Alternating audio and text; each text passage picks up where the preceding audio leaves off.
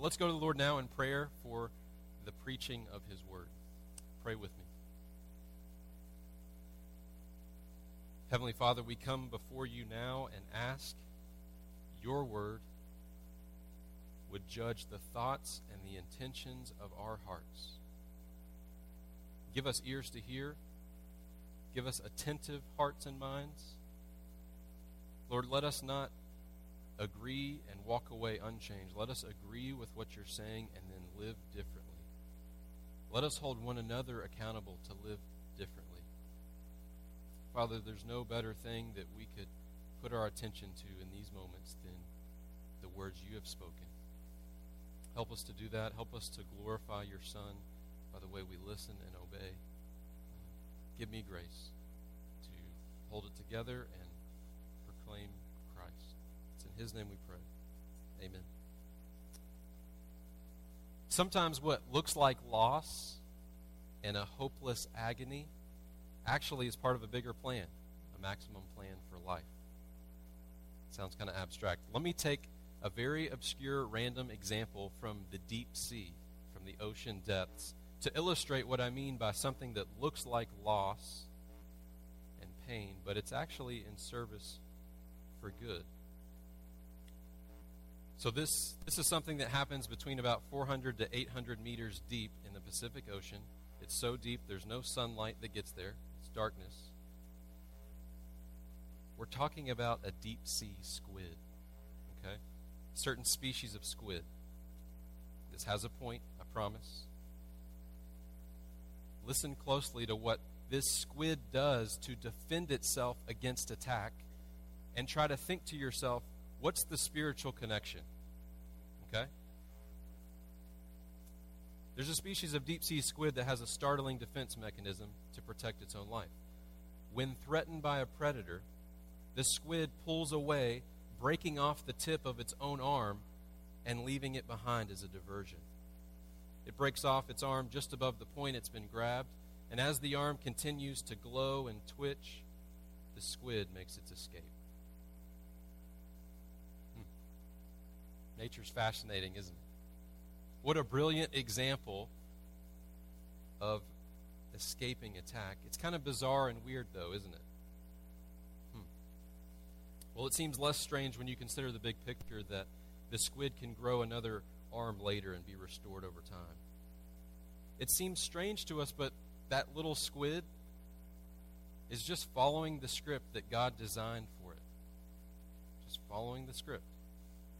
And equally so, as Christians, it might seem odd or strange when a Christian is attacked by sin to forsake the immediate delight sin offers and leave their lustful desire to die in the moment. They leave it behind. This choice looks like nothing but pure loss, losing out on the pleasures of sin, only to be revealed later that what seemed like losing was actually gaining more life later. This is what we're going to be called to in the passage that we're going to look at in 1 Peter today.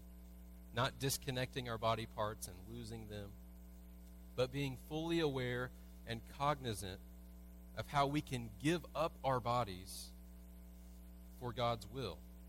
How we give up our bodies to suffer against sin, and how we give up our bodies to serve one another. How we use our vessels properly. That's what the passage is about. So turn with me to the book of 1 Peter chapter 4. This is on page 1016 in the Bible in front of you. 1 Peter chapter 4. We're going to look at the first 11 verses. You've already endured the most random, weird part of the sermon about the squid, so it's going to be very godly from here on out, okay? 1 Peter 4, 1 through 11. How should we use our human bodies? Verse 1. Since therefore Christ suffered in the flesh, arm yourselves with the same way of thinking. For whoever has suffered in the flesh has ceased from sin, so as to live for the rest of the time in the flesh, no longer for human passions, but for the will of God. For the time that is past suffices for doing what the Gentiles want to do, living in sensuality, passions, drunkenness, orgies, drinking parties, and lawless idolatry. With respect to this, they're surprised when you don't join them in the same flood of debauchery, and they malign you. But they will give account to him who is ready to judge the living and the dead. For this is why the gospel was preached, even to those who are dead, that though judged in the flesh the way people are, they might live in the Spirit the way God does. The end of all things is at hand. Therefore, be self-controlled and sober-minded for the sake of your prayers. Above all, keep loving one another earnestly, since love covers a multitude of sins. Show hospitality to one another without grumbling. As each has received a gift, use it to serve one another as good stewards of God's varied grace.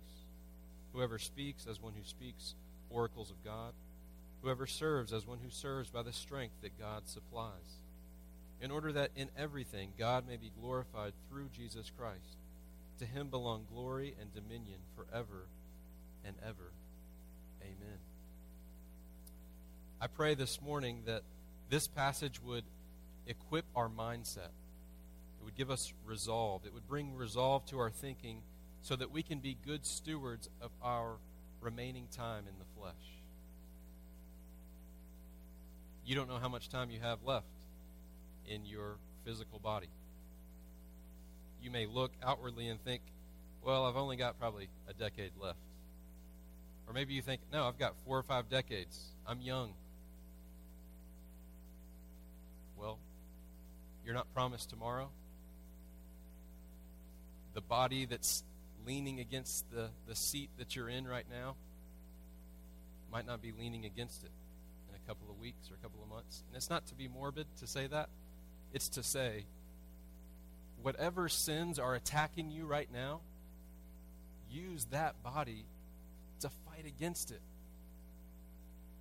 These other people that you're gathered with, and even those that aren't here, use that very same body to serve them. But you're not going to do that unless you're resolved in your mind. Resolved. It's settled in your mind that you're going to do that. It's not going to happen by accident. So I love this passage because it gets us there mentally. It takes us there and it fortifies our thinking. What's the main idea of what Peter's driving at? It would be this. You had to summarize this passage. The Apostle Peter here is describing a self-controlled, sober-minded Christian who knows that the end is near, and therefore in their vessel, in their body, they keep a mindset resolved to fight sin and serve others for the glory of Christ. So 2 big resolutions for our thinking that we would have resolved this morning that come out of this passage. 2 main points. Point number 1, be resolved to suffer against sin. Be resolved to suffer against sin. This is verses 1 through 6. Second big idea, be resolved to faithfully serve one another. This is verses 7 through 11. Be resolved to faithfully serve one another.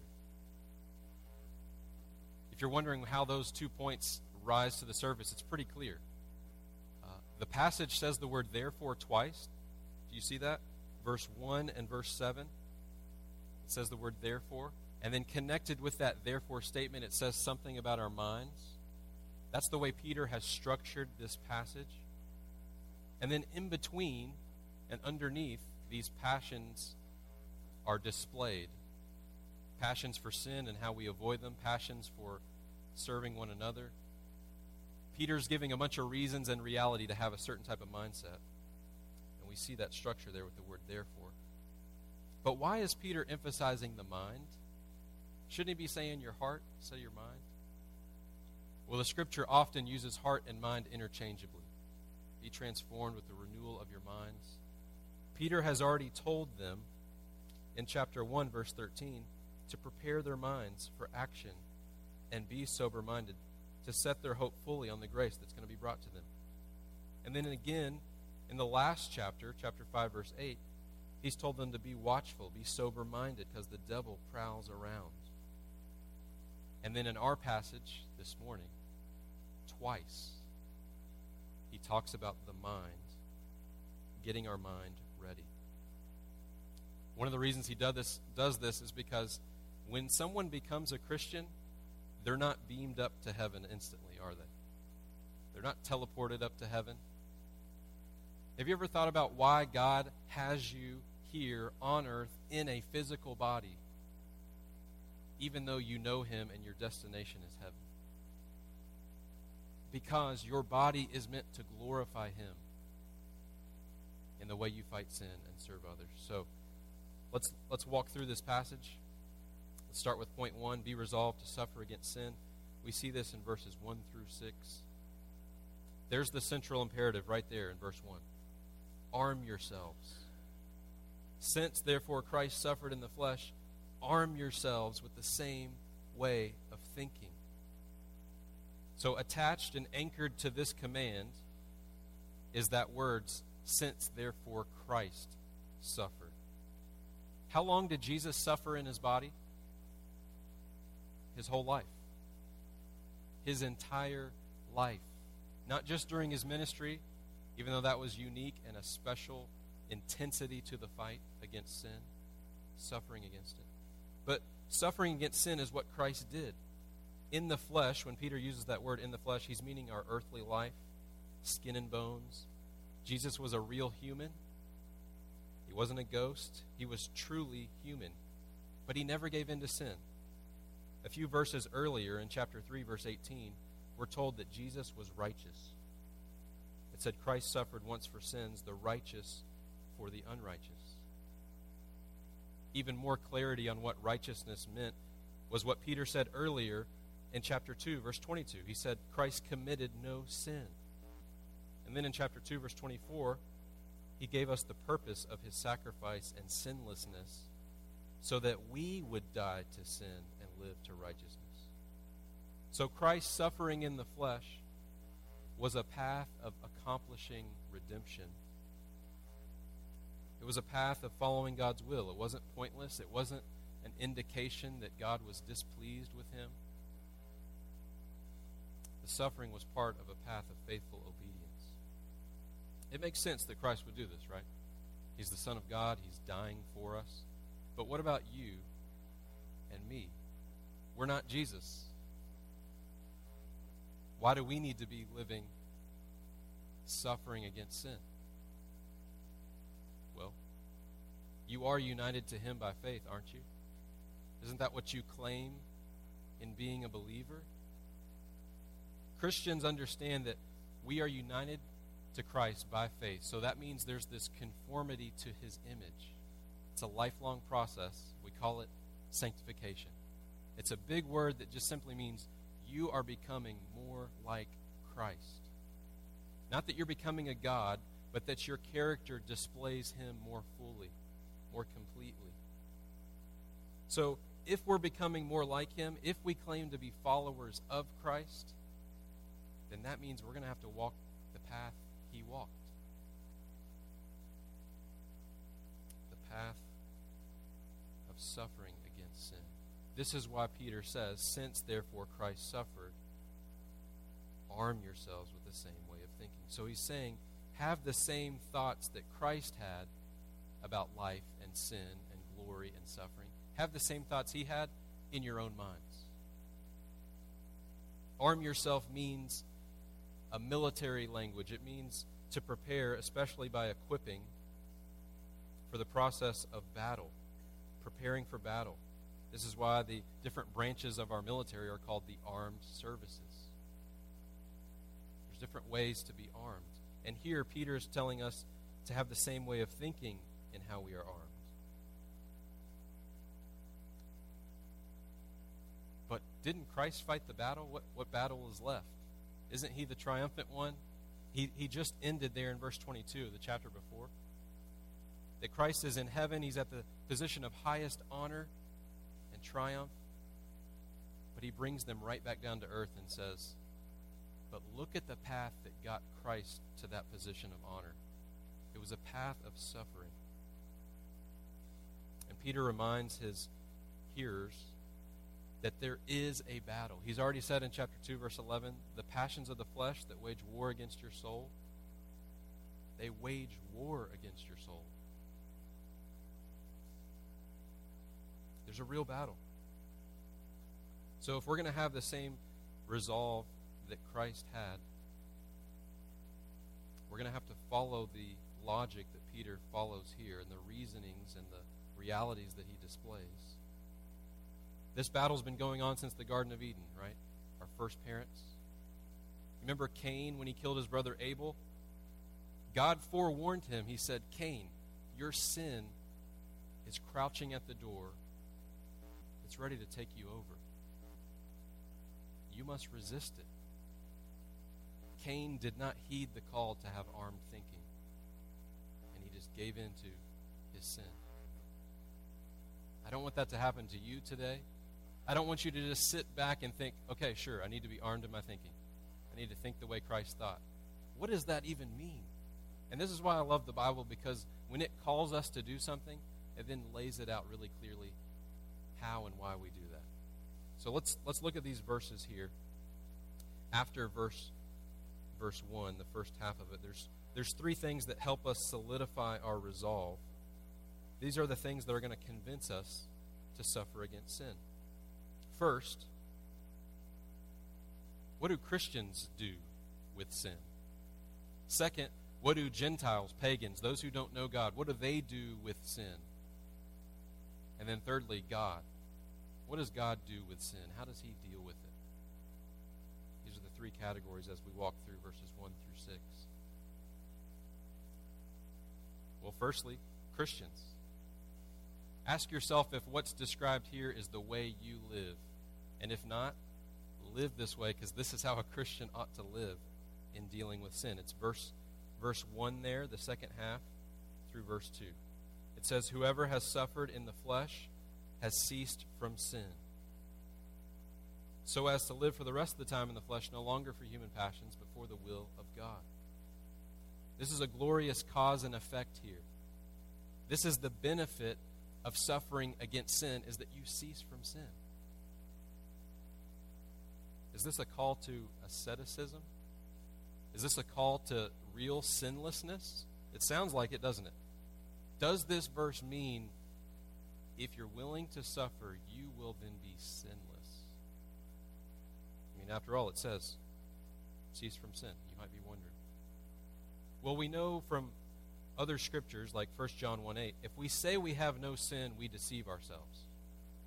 The truth's not in us. Psalm 19:12, who can discern his errors? Declare me innocent from hidden faults. So you're always going to be sinning between now and your final breath, but you may be sinning in ways that you're unaware of. They're hidden from you. That's no excuse. We need to take this verse to heart. Whoever has suffered in the flesh has ceased from sin, so they can live for the will of God. I don't want to be too presumptuous. There might be some of you here who are not Christians. You don't follow Christ. You're here. Maybe a friend invited you. What is sin? You hear Christians throw that word around a lot. Pastors say it. Church members say it. Sin. Well, sin has to do with what we do in relation to God's moral law. What a moral agent, a being, would do in relation to what God has said. Sin is wrong. Sin is bad. It's more than that, though. Sin is any kind of word, deed, thought, attitude, motive, where a heart forsakes or ignores or rebels against following God's moral law. It's when a person doesn't conform to God's holy character. So, this verse says there's a way to cease from sin. Isn't that what you want, Christian? Isn't what you want to take whatever sin is weighing on you, whatever sin that you feel like you've been battling against year after year maybe? Isn't your desire this morning, if we're honest, to be done with sin? If that's not your heart, this verse doesn't have much for you. But if you are interested to know how to cease from sin, then this has your attention, doesn't it? What does that word mean, cease from sin? Well, it could be translated, you're through with sin. You're done with it. You see that it holds nothing but fleeting pleasure. Peter knows that the scattered Christians who are reading this, under the trial and difficulty they face, sin looks so good. There are certain ways that we can sin and use our bodies to relieve our suffering temporarily, have some ease and some comfort. And he's wanting to equip them that they will fight against that. The bait and the allure of sin is so strong under their suffering. But a willingness to suffer, what this verse means, cease from sin, a willingness to suffer proves that we're through with sin. We see through it. There's some biblical examples of this. Genesis 39, Potiphar. Potiphar has a wife who makes seductive advances on Joseph. And day after day, Joseph resists Potiphar's advances. And he says, how could I do this great wickedness and sin against God? He's seeing right through the temptation to what God thinks of it. He sees that it's just a fleeting pleasure. Or we can think of Moses in Hebrews 11:25. It tells us that choosing rather to be mistreated with the people of God than to enjoy the fleeting pleasures of sin, Moses had faith. Scripture tells us there is some pleasure to sin,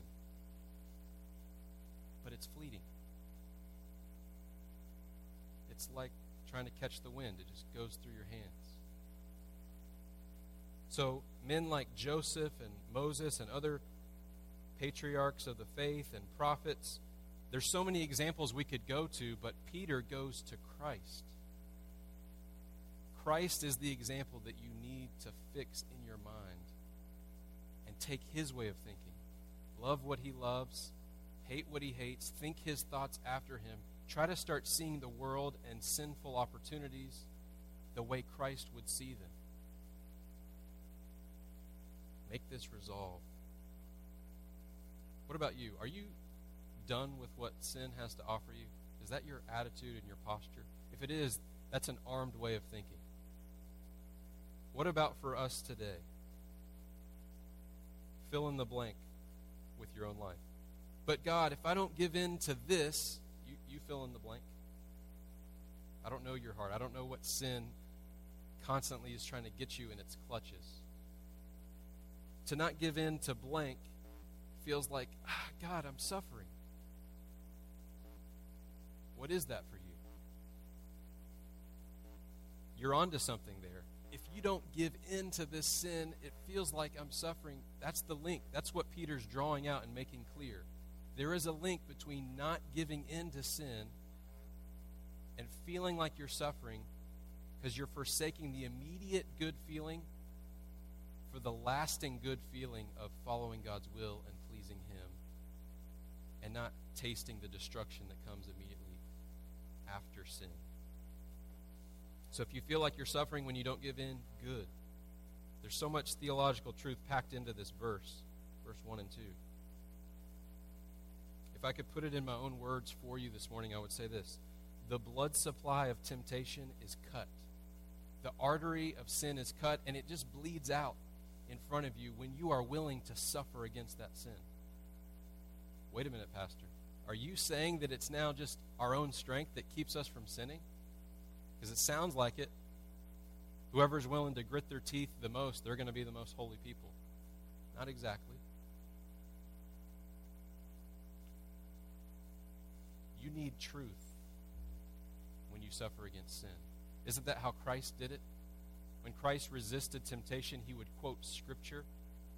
So there's two things that have to be connected. Some Christians think, you know what, I'm going to be holy because I've just memorized a lot of Scripture. And I can think about it whenever I want. That's good, that's godly, that's great. Keep doing that. Don't ever stop doing that.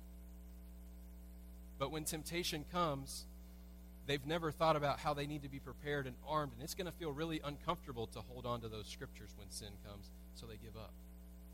But then there's other Christians who think, no, I'm pretty self-willed, I'm pretty strong-willed. I don't need to memorize all that scripture stuff. I can do it in my own strength. And so when temptation comes, they resist maybe for just a little bit, and then they give in. What's the problem on either extreme?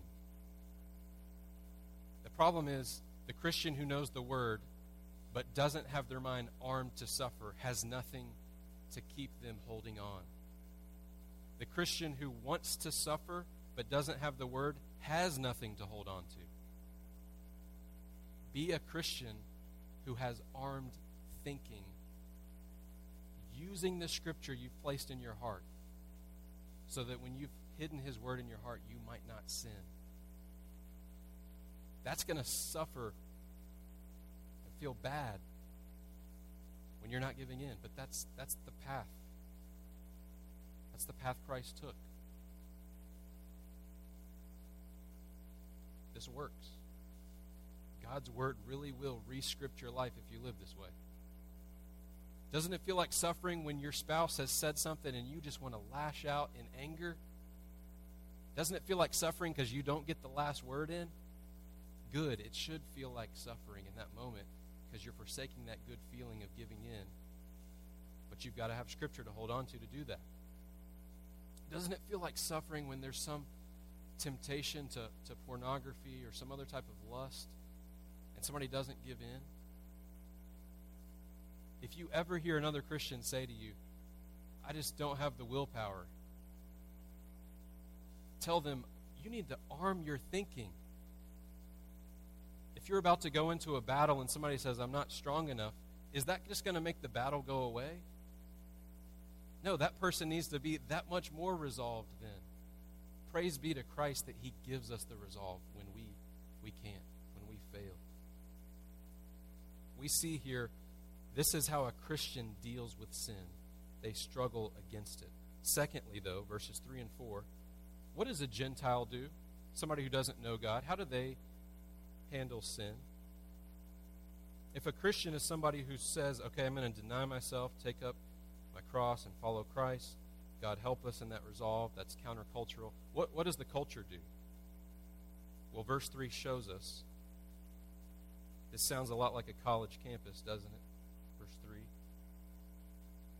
Peter is describing here the landscape of activity of the Gentile heart, one who is not living in accordance with God's will. Verse 3. For the time that's passed suffices, meaning it's already been enough time. You've already done enough of these things. The time that has passed suffices for doing what the Gentiles want to do, living in sensuality, passions, drunkenness, orgies, drinking parties, and lawless idolatry. Why is Peter pointing this out? Didn't they already know this? I don't need to school you on a lesson of what those who don't know God love to do. Because A, you see it and you live in that world, and B, you were one of those people before you knew God. There's something unique, though, about this list. Peter doesn't say things like anger, greed, slander, envy, hypocrisy. He goes after those sins that seem to offer so much pleasure. These are the type of sins that offer some kind of escape and relief from life's difficulty. Life is hard, is it not? And these Christians who he's writing to needed to be especially armed in their thinking towards those sins that would promise immediate relief. We all turn to something to escape the pressures and anxieties and stresses of life. Maybe you're not doing these things. Maybe you're entertained by these things. I don't know. But he's saying that the time's already passed for you to do these. So whether you became a Christian last year, whether you became a Christian and had 20 or 30 years of not following Christ and then you came to know Him, or whether you've been a believer since you were young and you can't remember all the different ways you were sinning, you've already sinned enough, no matter which person you are. You don't need to go back and test out some sins just to beef up your testimony. You've already done enough of it. Notice the resolve, though, against sin that the pagans don't have. It says there, look at those two words before the word sensuality. It says living in.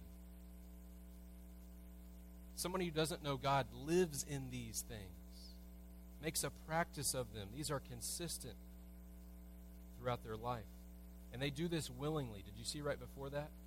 It says this is what they want to do. It shows that the heart is intimately connected with the mind. It compels the mind to act and rationalize and decide on things. And what's so striking about this list here in verse 3 is those first three sins, sensuality, passions, drunkenness, those can be done individually, can't they? You don't need any help. But those other three sins seem to be more group-oriented. Just like there's a variety of ways to serve God and love Him, there's a variety of ways to sin against Him. I don't know what it is for you, whether it's more individual or more group stuff. But right here, it's a pretty good list of ways to not follow God's will. Sensuality, if you're wondering what is sensuality and passions, I don't want to assume that you automatically know what those words mean. Sensuality, this is the unbridled excess of sensory experiences. It's what goes beyond God's design. So you could even say something like gluttony. Or, it's not just with food, it could be any sensory experience. Here's a quiz for you.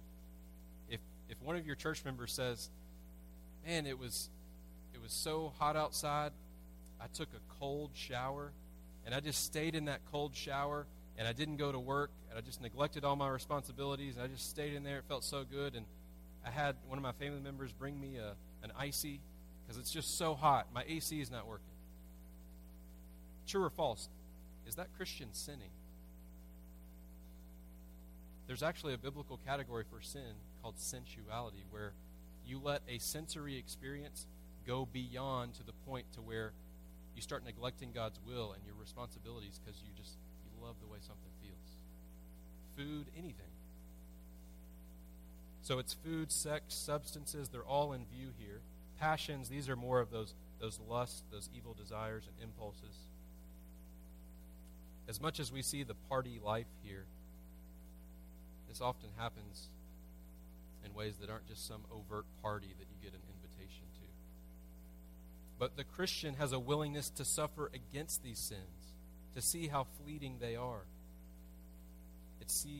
Christian sees the destruction they cause. The Christian sees how somebody's body is just hijacked with the pleasure of a sensory experience, with no knowledge of God, no thankfulness to God for the good delights that we can enjoy.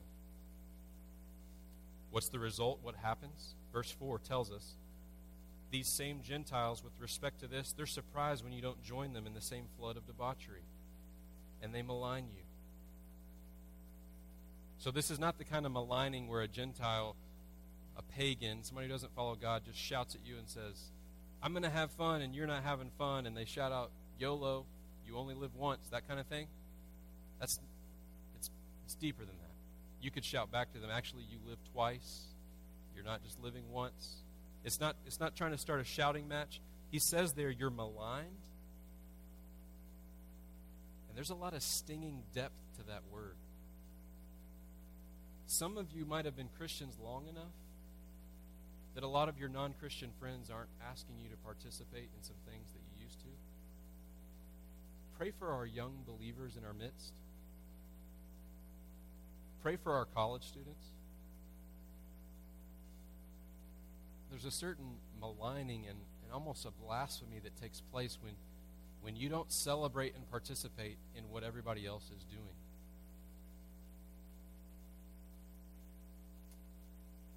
Gentiles are surprised. They think, how could anybody not want to do this?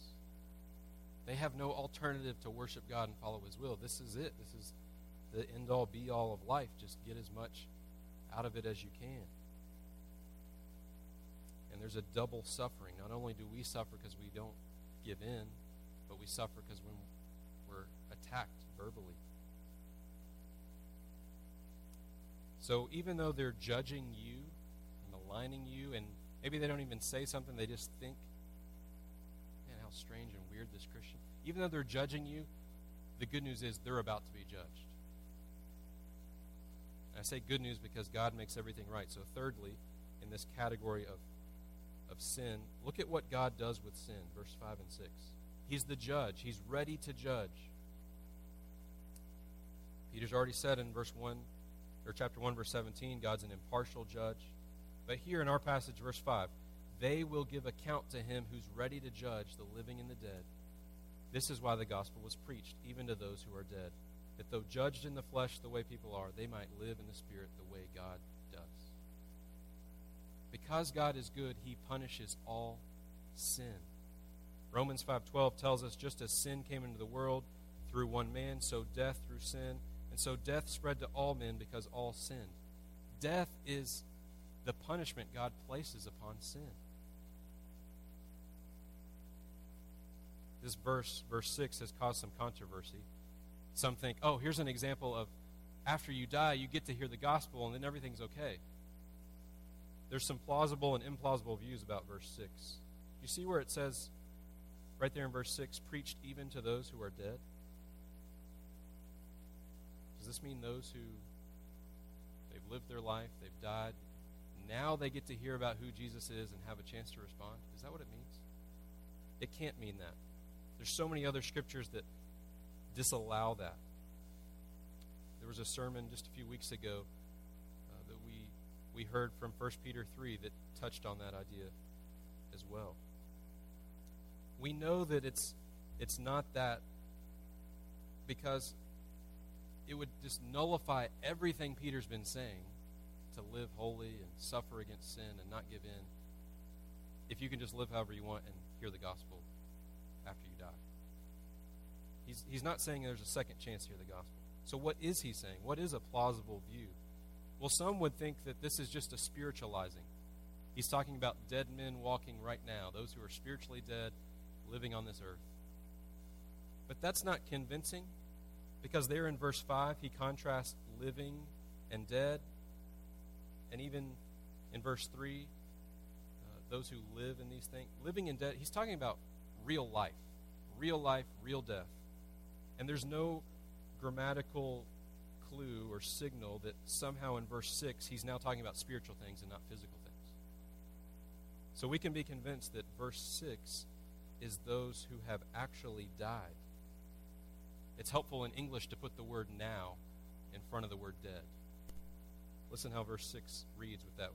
This is why the gospel was preached even to those who are dead, that though judged in the flesh the way people are, they might live in the spirit the way God does. Preached even to those who are now dead. This could have been martyrs. This could have just simply been Christians who've died. And people are wondering, well, how did the gospel benefit their life? One of the ways that a non-believer would malign a Christian would say, oh, you believe in the gospel? Well, you got sick and died just like my friend who lived a crazy party life. And Peter's helping them have hope. That death moment, he's pulling the curtain back on death. He's showing, actually, those who believe the gospel live. He says that there at the end of verse 6, that they might live in the Spirit the way God does. This is why we read about the gospel earlier in our service. Because the gospel is the only way to live through the judgment of God. It is not based on your good works. We often don't have armed thinking against sin. We often give in. And Peter's helping them understand, verse 6, this is why the gospel was preached. And then he answers it at the end of verse 6. So that we might live the way God does. Don't think that your battle against sin is the determining factor that earns you a place with God. You fought so well, your merit has impressed God, and he's going to let you into heaven. It's always the gospel. It's always been the gospel. You trust in that Christ lived in your place. If you're not a believer this morning, this is your hope. It's not you've partied more than other people. You give in to the flesh more than others, so God doesn't like you. That's not. The good that you could start doing right now can't erase the bad you've already done. That's true for the Christian and the non-believer. The gospel is what gets us through God's judgment. God will judge sin. It says there, all will give account to him. All sin is accounted for because he's a good God. Nothing escapes his gaze. He's a ready judge because he's watching and he's involved. He's not just sitting back waiting for some report when you die about how you live because he was ignorant of how you live. He's ready. But here's where Peter turns the corner. If we stopped here, it could seem like the Christian life is just try not to have fun and enjoy things that could be immediately pleasurable and just tremble because judgment's coming. So Peter turns the corner here. In verses 7 through 11, he says, not just what you don't do, but here's what you do. You have a resolve to faithfully serve one another. This is what you should do with your body. So point number 2, big idea. Be resolved to faithfully serve one another. To prefer one another. It sounds kind of like a doomsday verse there in verse 7. The end of all things is at hand. He's just pointing out in the flow of redemptive history, creation has happened, the flood, all these different covenants. Christ has come. The new covenant is inaugurated. Christ died on the cross. He rose again. He ascended. All these different things have happened in redemptive history. There's one thing left that needs to happen. Christ returning.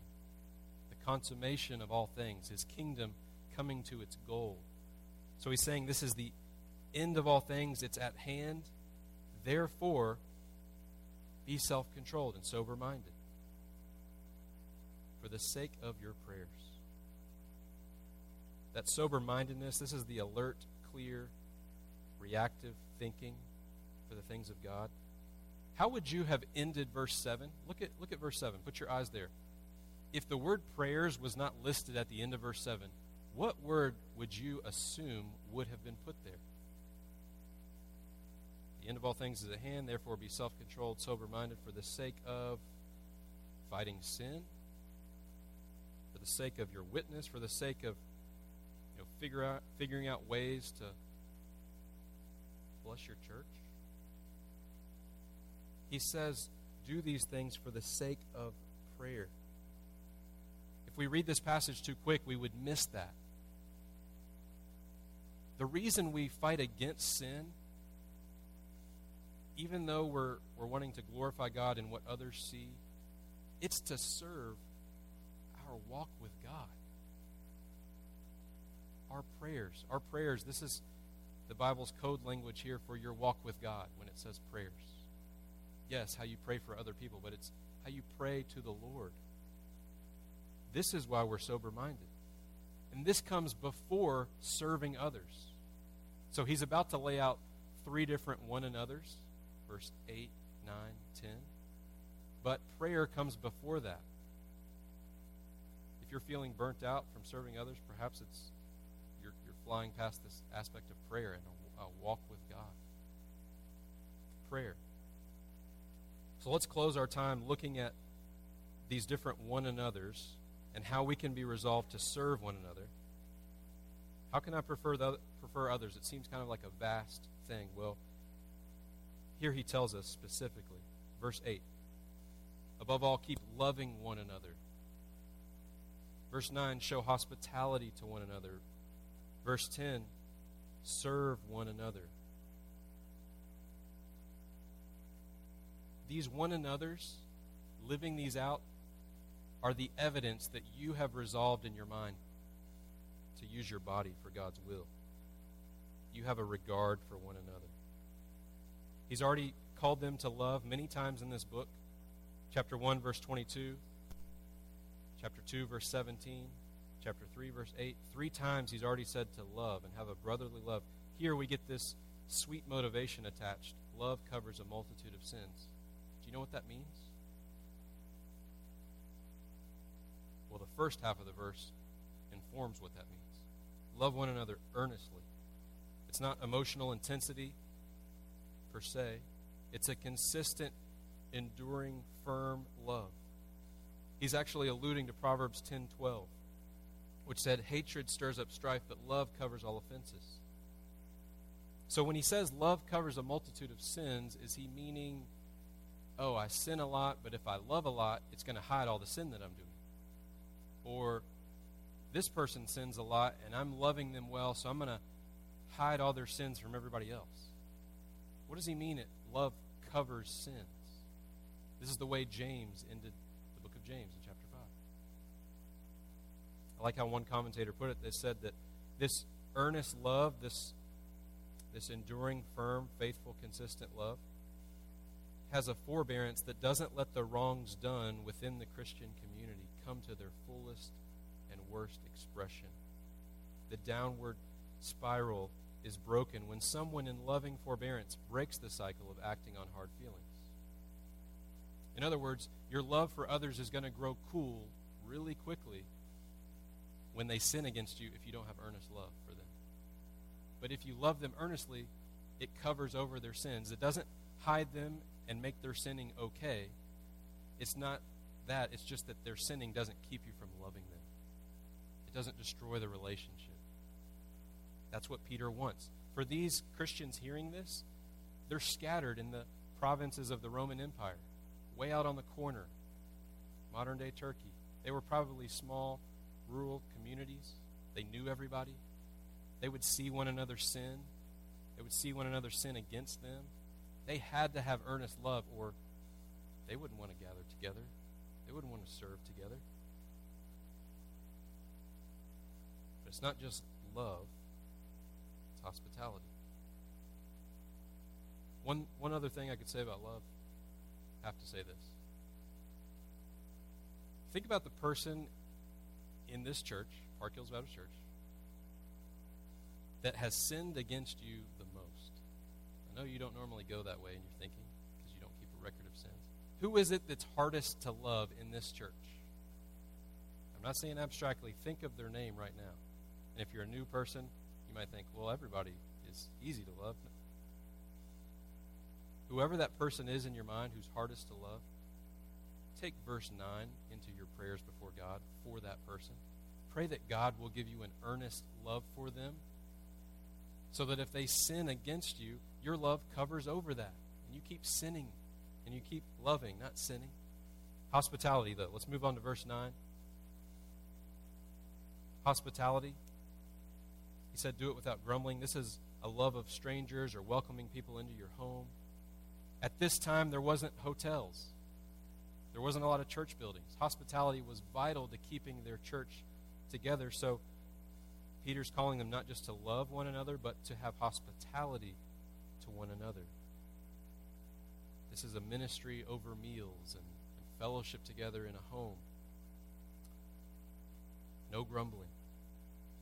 The grumbling would come if they didn't have the earnest love. They would just be thinking about how inconvenient it is. If you picture the table in your kitchen, whether you have an apartment, a home, whatever, picture your kitchen table right now. If your kitchen table could talk, what would it say about the church members that have come to have fellowship at your table? Some of you have tables that could share all kinds of things because you are very hospitable. Some of you have kitchen tables that have never heard the voice of another church member. Be hospitable. What is it that causes you to grumble? Confess that to another brother or sister. Let's be hospitable. Verse 10, serve one another. He's talking about spiritual gifts here. There's a list in Romans 12, 1 Corinthians 12. We've all received gifts. Notice there he says, as each has received a gift. God has promised that we all have a gift. He says, use it. It's possible to know how you're gifted and not use your gift. Use it to serve one another as good stewards. Our gifts are discovered in the doing of them. They're not discovered by sitting back and twiddling our thumbs thinking about, I wonder how I'm gifted. I love one of our church members, Gary Talent. He didn't know I was going to mention his name today. He faithfully serves one another, people in his midst, doing IT stuff and computer stuff all the time, setting up the chairs and the hymnals and getting ready for Sunday night. I love how he's being a good steward of his time. And I want to call you to think about how you might serve others. I think we do a pretty good job while we're all here gathered together. But what about those that we don't see and when we're not gathered here? Those who are shut in or ill, they're sick. Are we writing cards? Are we calling? Are we texting? Are we emailing? Are we visiting? That's an act of service. Steward your gifts for those folks. There's two broad categories he mentions here in verse 10, speaking and service. He says if you're going to speak, if that's the way you're gifted, do it in a way that you speak the oracles of God. In other words, understand that you have to restrain merely your own human speculation and opinions. Instead, you have to speak things in accordance with God's word. And if you serve without your words, it's more hands-on service. You still have to rely on God, just like the person who speaks relies on God's words. You have to rely on God for the strength to do it. So woven in between speaking and serving is this idea that we have to pray to God for strength and for insight so that we're relying on Him and not us.